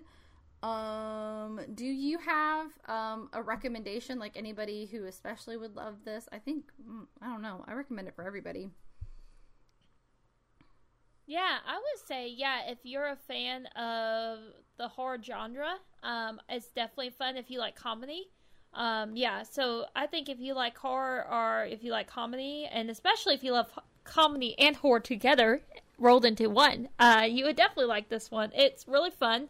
I I don't think it's overly complicated. Like, it's not one of those movies that, like, we've reviewed movies that's just like, we don't know what this means. We're just taking guesses. This one's not, like, super analytical or anything. It's just, like, a fun romp. Yeah. Yeah, I think that's why I like it and why it's such a fun movie to watch every year, because you don't have to think too hard about it. I mean, we just released our episode on I'm Thinking of Ending Things, and that movie is all mind games and all trying to figure out what the hell they're talking about, which I love. I enjoy it. But this movie's not that. It is a very smart script. That's not to say it's not smart. There's a lot of foreshadowing and callbacks, and like I said, the second time you see it, you see like this whole setup with Taylor being the survivor girl that you kind of see, like, you can't, I think you could get it if you were really paying attention, but if you're just enjoying the romp, I think it comes as more of a surprise. I feel like I maybe predicted that twist, but not until like I was kind of midway through. But I think they did a good job of giving you enough like explanation without explaining too much, you know. And I think it's just a really fun movie, and it's fun to watch, and yeah, I love it. I think it's great. I think probably my favorite are the performances, especially Leslie. That actor is, if I didn't say it already, he is a Juilliard graduate, and it definitely shows. He just has a powerhouse performance. I hope he does more acting. I know coronavirus probably halted some of his plans, but I really hope he can, because I really think he's a talented actor. I also think the girl that played Taylor did a really good job as well. Like she's good at being like naive but spunky, and yeah, I think she's great. I love the humor. Everyone seems pretty like real people. They seem authentic, and the logic of every move and every bit of prep work that Leslie does is just interesting, you know? And also, like I said, the fact that he gives Taylor all the information she needs to be his survivor girl, setting her up. And I mean, like, I wonder, is it a love thing or is it like an empowerment thing? Obviously, I can't remember if they say that he reaches out to them or they reached out to him initially, but it almost seems like maybe he was like, she's the one, like when they first talked. Like, I think they gloss over that. Well, he does say he says something along the lines of, you agreed to follow me, or you agreed to, you know, see what I'm doing and film me. So I almost feel like he did reach out to them first, and then maybe he's like, this is what I'm doing, are you interested? And they agreed to it. It's like kind of how I felt about it. Yeah, and it's interesting. There's a lot of really cool quotes. Like, basically he's just something like, when she's like, what, you can't be doing this, he's like, I chose to be a counterbalance for everything that is good and pure in this world. And you chose journalism. We both made our choices, Taylor. It's just like, what the... It's very funny. Is there anything you didn't like, Britt? No, not that I can think of off the top of my head. I will say, I didn't dislike it. It may be initially a little jarring watching it go from mockumentary to traditional horror format, because it does that a few times. So it's not like it just does it at the very end. It does it at the beginning, obviously, with the opening scene. It does it in the library scene. So I think it does for a minute feel like you're just like, wait, what is happening? But I wouldn't say that, like, but made me dislike the movie anyway. I just would say as a warning, it could be a little jarring. But no, I liked it. I mean, I think I had that experience too. I liked it. I didn't feel like it dragged or anything, which is what I will admit with some movies we review, I pretty much loved every movie we've ever talked about, but I do feel like most movies we talk about, there is some kind of lull in the movie, and I didn't feel like this one really had that problem.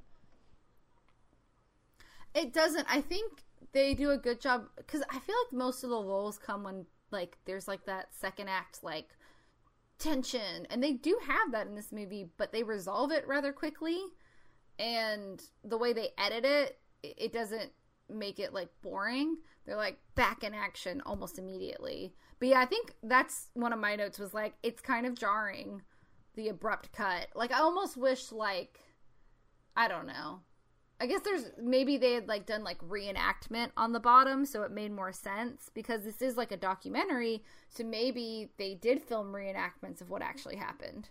Oh yeah. You know, I don't know, like maybe that would have been something that was a less jarring, but I think they were also trying to not go too obvious that it was a documentary. I don't know, but you know, and the only like question I had really, there's not a lot of plot holes in this movie. Because they kind of film I can't think of anything jarring of a plot hole. The only thing is I think they forget some of the logic in the final act.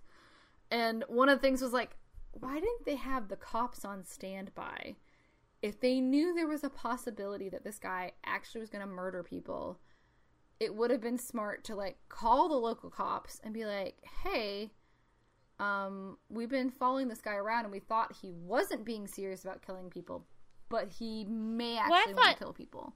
In fact, he probably actually I feel like they somebody. knew he was going to be serious because he killed the librarian. So it wasn't a matter of, like, right. he was serious about killing them. It was more like they were serious about following him and documenting him, and then they got cold feet. And I think they literally... I don't think they fully got the cold feet until after he killed the teenagers that were having sex. So... Yeah, which is very sad for Zelda Rubinstein. Very much so. I mean, I was like, ugh. Oh, also, apparently she's wearing yellow, which is like, okay, so the director was like, oh, because like Kubrick used yellow as the color of suffering from the Native Americans in The Shining, which is the whole thing about The Shining is that some people, I think we probably mentioned this in our Dr. Sleep Shining review, but a lot of people think that it's like a symbol for the suffering of Native Americans. I don't think it's 100% is. There might be some underlying themes, but I think Stanley Kubrick was a brilliant director. I don't think he was that complicated of a director that he like has a secret meaning to all of his movies. I'm like, why have a secret meaning when you could just have a meaning, or just be like David Lynch and be like, I don't know, I just thought it was fun. David Lynch is my favorite. He's not even my favorite director so much as he's my favorite directing personality. He's just such an interesting person. I think I would get along better with Charlie Kaufman though, because Charlie Kaufman's just chill. David Lynch is a character. I love him, but he is. I'm curious what he'd be like if you actually met him. But yeah, I mean, and some of the teen acting is kind of like some of the teenagers are not very good actors. But it was also an independent movie. They maybe, like, had local kids. I don't know what their casting was. But they got Robert Englund and Scott... Apparently Scott Wilson was directly... became part of the movie directly through Robert Englund because they're friends. Which is cool. I was like, that's cool. Like, so that's why Scott Wilson was on it. And Zelda Rubinstein. But Zelda Rubinstein did a lot of, like, fringe things. Like, she kind of was just like, I'll do whatever, I don't care. So, which is one of the reasons why I like her, because she's in Poltergeist, which is a great horror movie from the 80s, and then she's also in Teen Witch, which isn't scary at all, but is definitely one of my favorite Halloween movies to like guilty pleasure movies. It's like the bad version of Hocus Pocus. It's like Disney, but like really stupid Disney. Whereas like Hocus Pocus is like just edgy enough Halloween Disney. Like, it's a little edgy, but it's still family friendly. Did you have a rating? I did. I don't think it's my favorite rating, to be honest. This one was a little hard for me, but I put rated M for mockumentaries, mayhem, and murder. Oh, I like that. That's cute. What did I do? I think I had 2. I had rated P for Paradise Lost. Found it. I don't know what. Did it make you laugh? It did. The first time I watched that movie, it made me laugh. And now, like, I chortle at it, but I'm not like. But it's one of my favorite lines.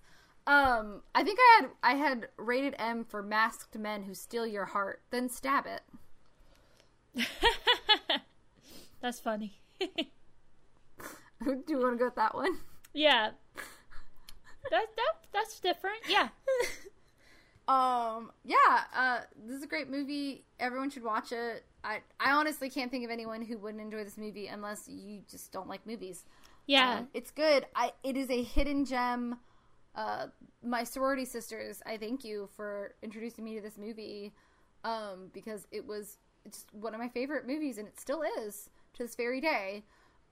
So I just love it. I'm so glad somebody showed it to me, and I'm so sad people don't know more about it, because I feel like it's as good as Cabin in the Woods. I honestly have only seen Cabin in the Woods once. I really liked it, but I was kind of like, I don't think I will enjoy it a second watch because everything's on the surface, if that makes sense. Yeah. Like, it's very, like, I loved it, but I think it's like one of those movies I'm like, also the ending is so surprising that, like, I did not like the ending of Cabin in the Woods, but I appreciated the ending of Cabin in the Woods. Like, I love the ending. I don't like it. It makes me really sad. But also, like, I hate it and I like it. Like, Joss Whedon hasn't done a lot of wrong in my book, directing wise. Solid director. But I just, like, I didn't have the fun of Cabin in the Woods is the surprises of Cabin in the Woods, and then I think after you've seen it once, you're like, okay, I know it's gonna happen. Maybe I'll go back and watch it again. I think it's a great movie. I still, when the doors, not without spoiling, when those doors open, that's one of my favorite scenes ever in a horror movie. That is some great comedic timing. Ever. Also, some of my favorite older actors are in that. Like, not old, but the two main guys.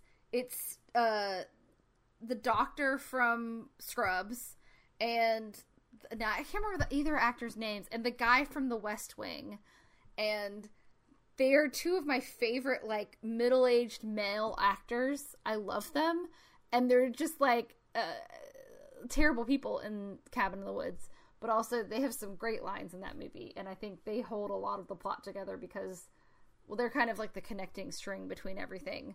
But I think the cast, the main people are really good too. Apparently the reason Cabin in the Woods made so much money was because What's-His-Face got Thor, was cast as Thor right before that came out. And then he did the Thor movies, whatever Hemsworth brother is Thor, I can't remember. Thank you. Chris. They all look, I mean, I have siblings too. We all look very similar. So, like, it's not like you're the same. It's just like, I get them mixed up.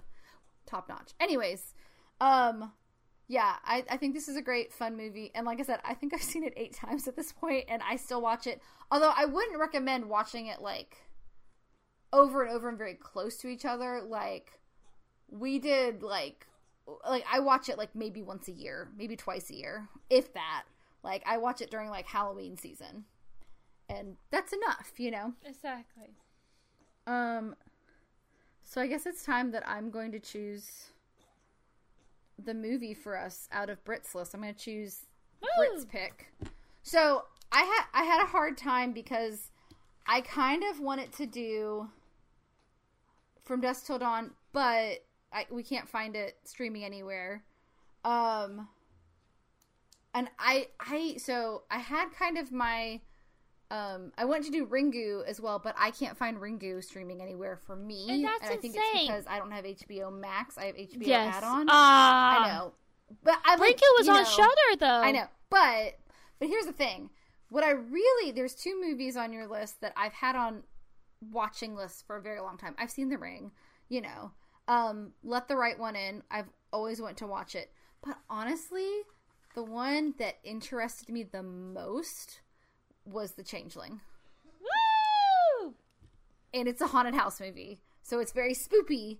And, like, I watched the trailer, which I'm kind of mad at myself because I think it spoiled a little bit of something for me, but I'm trying to forget it from my brain. But I told my mom, was like, ooh, we should watch scary movies because I haven't caught up on the movies you've been reviewing, so I haven't been listening to the podcast as much. I was like, well, there's one we got to watch this weekend because I have to review it because we're going to do The Changeling, which I believe is on Shudder, I think. I think The Changeling is on Shudder. Yes. I'm really excited because it's George C. Scott, who's a fantastic actor, and it looks really scary. I think if people like The Haunting of Hill House, it seems like it has that vibe a little bit, but also a little bit of, like, Rosemary's Baby vibes I got, like, because there's like a lady and there's like a seance and stuff, and ooh, I don't know, I feel like it's actually genuinely going to be scary, so I'm very excited about it. Yes. And also, I feel like Let the Right One In, I still want us to do that movie, but I feel like maybe it doesn't have a Halloween vibe. You know what I mean? Okay. I still want to do that Fair movie, enough, though, fair because, enough. like, I've been really... I might still watch it, and then we can do it later. But The Changeling just seems so appropriate for Halloween. Like, ooh, spoopy, scary, haunted And house. that seance scene, though, I'm telling you, that's what scary shit is made out of. Well, that's why I definitely was going to watch it when I was, like, packing up my old apartment and was, like, all by myself there. And then I was like, you know what? I may not be able to go sleep at all, and I have to work tomorrow. So I'm going to wait until I'm staying with my parents for a week and then watch it and then be scared because at least there's other people in the house. But yeah, that's what we're going to watch next week. I'm so excited because it just seems like a genuinely good movie, which I've heard of many times and never actually gotten to sit down and watch. So, and also Britt's mom introduced her to it. So yeah, it's a mom approved movie. I was about to say, when you have a parent that, yes, so as like I said, like I told Kaylee, if I can speak, what I told Katie during the last podcast was that I had very vivid memories of this movie as a child. I hadn't watched it in years, and I thought about it, and I was like, I need to revisit that movie, and it still freaked the fuck out of me as an adult. That's a good movie. That is a good movie. I will say, like, my parents too have introduced me to some of my favorite films, like Star Wars, of course, but like Ghostbusters. There is the taxi driver in Ghostbusters still scares me. Like, I'm like, I don't like it. I don't like it. Also, I hate Gollum from Lord of the Rings because of the Hobbit animated film that my dad made me watch when I was a kid. Hate him so much. Why did you want to kill Bilbo? It bothers me a lot. I do not like Gollum. I don't care that he was Smeagol. I don't blame you. I don't like him at all. But yeah, that's a stupid scary movie. But like Psycho was genuinely scary too when I was little. And I mean, I still get the heebie-jeebies, but I more enjoy Psycho than anything else, except for that last scene. Oh, that was the other one I wanted to do was Psycho, but it's one that it's on Peacock, right? Yeah, but I mean, like, I feel like maybe we should save Psycho. Yeah, and that'll work. I mean, I don't mind. We could always... Well, that's the great thing. Like, October to January is officially spooky season for me, because it's that fall and winter time. Yeah, I'm excited to do The Changeling, because, like, I've been wanting to see this movie, and I think it's genuinely spooky looking. Like, I got some heebie-jeebies watching. Like, there's a lot of, like, scenes in the trailer where there's stuff moving, and it looks very realistic. Much better than, like in Poltergeist when everything's flying around the room. Looks kind of cheesy. I think this movie looks a lot better. I don't know if it's because it's a more grainy film. Yeah. And you can't see the wires as much, maybe? I feel like a lot of the way it's filmed really adds, it like heightens that like creepiness. So without spoiling, there's a scene that it whips you, like first person view whips you around, and it's like very jarring because it's almost like you feel like you're going through this house. And I even think about like scenes like that in this movie. Like it's something, I don't know how to describe it. Almost it heightens your senses when you're watching the movie, I feel. Just my opinion. Oh, I'm excited. It sounds like a cool movie, and like I don't usually watch trailers because they ruin it, but I just couldn't wait to see like what this movie was about. But I was a little too scared of it to just like watch it completely blind. So again, I was by myself. So now that I'm staying with people, I will watch it. I might make my mom watch it with me. Maybe my dad. My mom is definitely more into the spooky movies than my dad is. But even she's sometimes like, ooh, I don't want to see that movie. Like I told them not to watch Dogtooth. She was literally going to sit down one night and watch it by herself. I was like, no, Mom, don't do it. Can't remember what the other, she said, I'm going to watch Dogtooth or Doctor Sleep. I was like, watch Doctor Sleep. Just watch Doctor Sleep. It's great.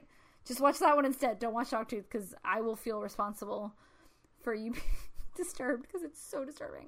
I guess with that, though, we did a good job of filming tonight. We've only been filming for 2 hours, probably because Katie stepped on the power cord at her parents' house and completely interrupted our first attempt, which was fun. But I guess we're gonna say good night. Rate, subscribe, listen on Spotify and Apple Podcasts. Please rate if you can, because that actually really helps the podcast out a lot. If we get a higher rating, more people will get exposed to it, and then there'll be more spoopy friends to talk about spoopy movies with, which is the whole goal of this, right? Yes. We are not alone. Yes, you're not alone. I know, as we are heading into, this time of year, that is one of my favorite times of year. I love this season. I love the fall season. I know a lot of people also get seasonal depression. I want to remind you how beautiful you are, how wonderful you are, and how lucky we are to have you as a listener. And I hope you're doing well, and I hope you're taking care of yourself out there. Yeah, it's okay. We just got to make it through spoopy season, and then 2020 is over. And this is a fabulous distraction from everything that's going on in 2020. Just a little la la la, putting my fingers in the ear for the rest of the year. Just gonna pay attention to Halloween, Thanksgiving, and Christmas, which are my 3 favorite holidays. Yes, right. Mine too. I think if anybody's favorite holiday, maybe 4th of July. I can see people liking the 4th of July if you live in America, because that is a fun holiday. But I can't see anyone else not being those are my 3 favorite holidays. Because if those aren't, what's wrong with you? They're the best holidays with the best food and drink associated with them. Come on. Plus, it's pumpkin pie season. It is pumpkin spice latte season. We are basic bitches. I will put on my Ugg boots and drink a pumpkin spice latte. I don't care. Although we'll have to wait until December, January, because it's too hot in the South to wear your Ugg boots until November, December at the earliest. But it got a little chilly this week. It was in the 60s, and I was like, ooh, it's southern fall. Hooray. Finally. It'll be 70 again tomorrow, but it's fine. That's why I have spooky t-shirts now. I finally figured out. Stop buying spooky sweatshirts, because you'll never wear them in spooky season. You'll wear them all winter, and people will be like, why are you wearing a Hocus Pocus shirt in December? Because I like it, and I paid $20 on Amazon for it, and I like it. Anyways, but yes, we love you all. Be safe, and know that we're here, spoopy friends, for you. We're here, and please, next week, join us at the same spoopy time on the same spoopy channel. Stay spoopy, y'all. Bye. Bye. Bye. Bye, Britt. Bye, Katie. Good night. The Grindhouse Girls podcast is a production by Katie Dale and Brittany Ray, and edited by Katie Dale. All music used is royalty free and will be in our annotations. If you have any questions, comments, suggestions, please contact us at grindhousegirlspod.com or visit our website at grindhousegirlspod.com. Thanks for listening. We'll see you soon.